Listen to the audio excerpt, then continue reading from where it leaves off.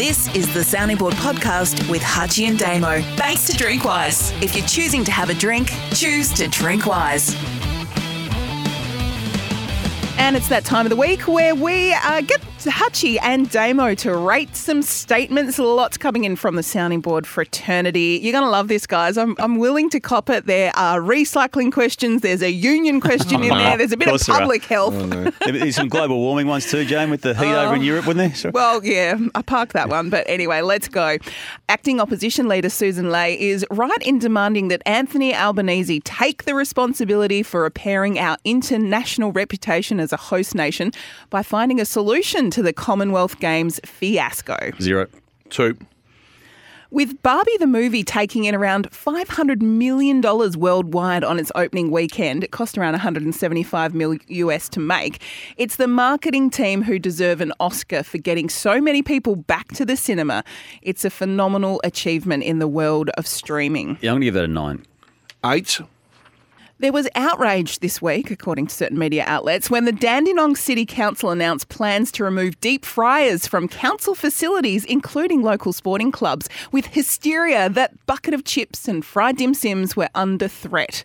Although the cost of maintaining the fryers was most likely the motivation for the council, we do need to promote much healthier food options at local sporting clubs and say goodbye to our addiction to deep fried foods. True to form here, Jane.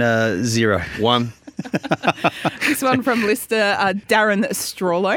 Hutchie is the number one supporter of wildcard weekends only because without the wildcard being introduced to the NBL, the Wildcats would have missed the postseason for the second time in a row this year, and Western Australians would be more loudly calling for him to sell the team. 10. 0.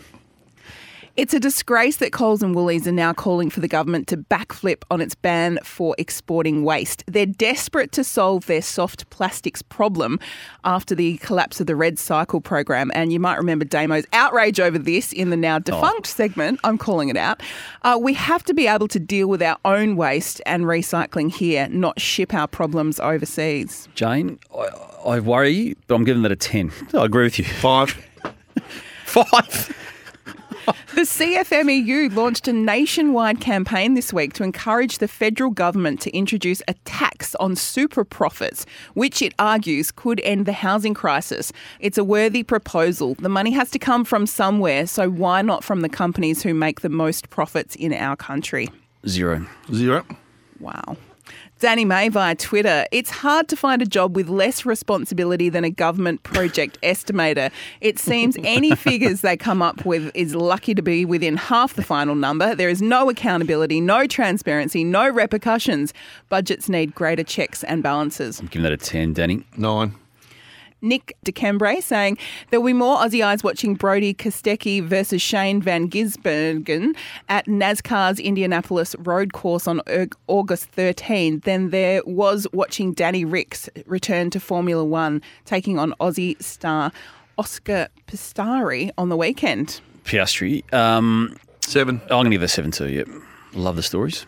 Hutchie really needs to rethink his press conference game. His Super Netball acquisition announcement could have really been enhanced with some quality background nodders. I should have raised this in the main body. That's a really good point. Yeah.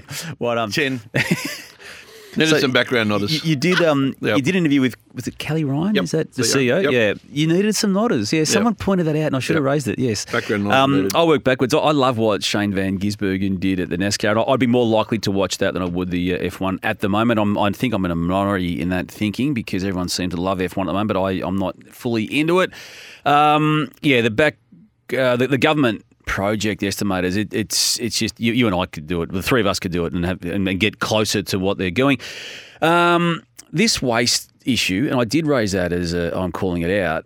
To think we could just package it up and then ship it off elsewhere and it's not our problem is an issue, and we've got no way of dealing with it in our own country, and we keep saying we can't have plastic bags, and yet we'll package meat up into the hardest form of plastic known in the world, which would never break down in 100 years anyway. So we've got major problems in that space. It's one of my few agreements with Jane on the environment. you are a supporter of wildcards because it allowed the wildcards in. I like that. The Dandenong City Council banning the fried bucket of chips and dim sims. Again, if I want a fried bucket of chips, I'd like a fried bucket of chips. I don't want to be told it's not good for me. I know it's not, but I'm an adult. I can make a choice. And telling us we need to have air fryers rather than that, I zero for that one. And the Barbie movie, I've really got no interest in it. I love Ryan Gosling. I couldn't care for that movie, but I love what it's done. My two sons, for instance, Hutchie and Jane, have. I wouldn't have thought they'd be interested in it, but I know they've both talked about going to see it with their mates, and I think that's great. It does remind us of the older days, when Star Wars was being released, or Rambo even in my time, and Rambo. Yeah, and Raiders of the Lost Ark. That's what I'm saying. I'm still going back. It's taken the cinemas back to then. Wow. Well, Star Wars is before Rambo. The only reason I go Barbie an 8, not a 10, is because I believe Margot Robbie deserves a lot of credit for the marketing. Yeah. She's a producer of the show too, isn't she? Her idea. Yeah. And been a self-driven marketing machine on this. So I think it's brilliant. And to see people getting going in colours to the movies is awesome. Yeah. So there you go. So that was my main point of difference, I think, to you. So there we go. That was the sounding board scorecard for Drinkwise. If you're choosing to have a drink, choose to Drinkwise. Thanks for listening to the Sounding Board podcast with Hutchie and Damo for Drinkwise. Make sure you find us on Facebook and Twitter at Sounding Board EP. Hit the sign up button on Facebook to receive our weekly email and subscribe to, rate and review the show wherever you listen to podcasts.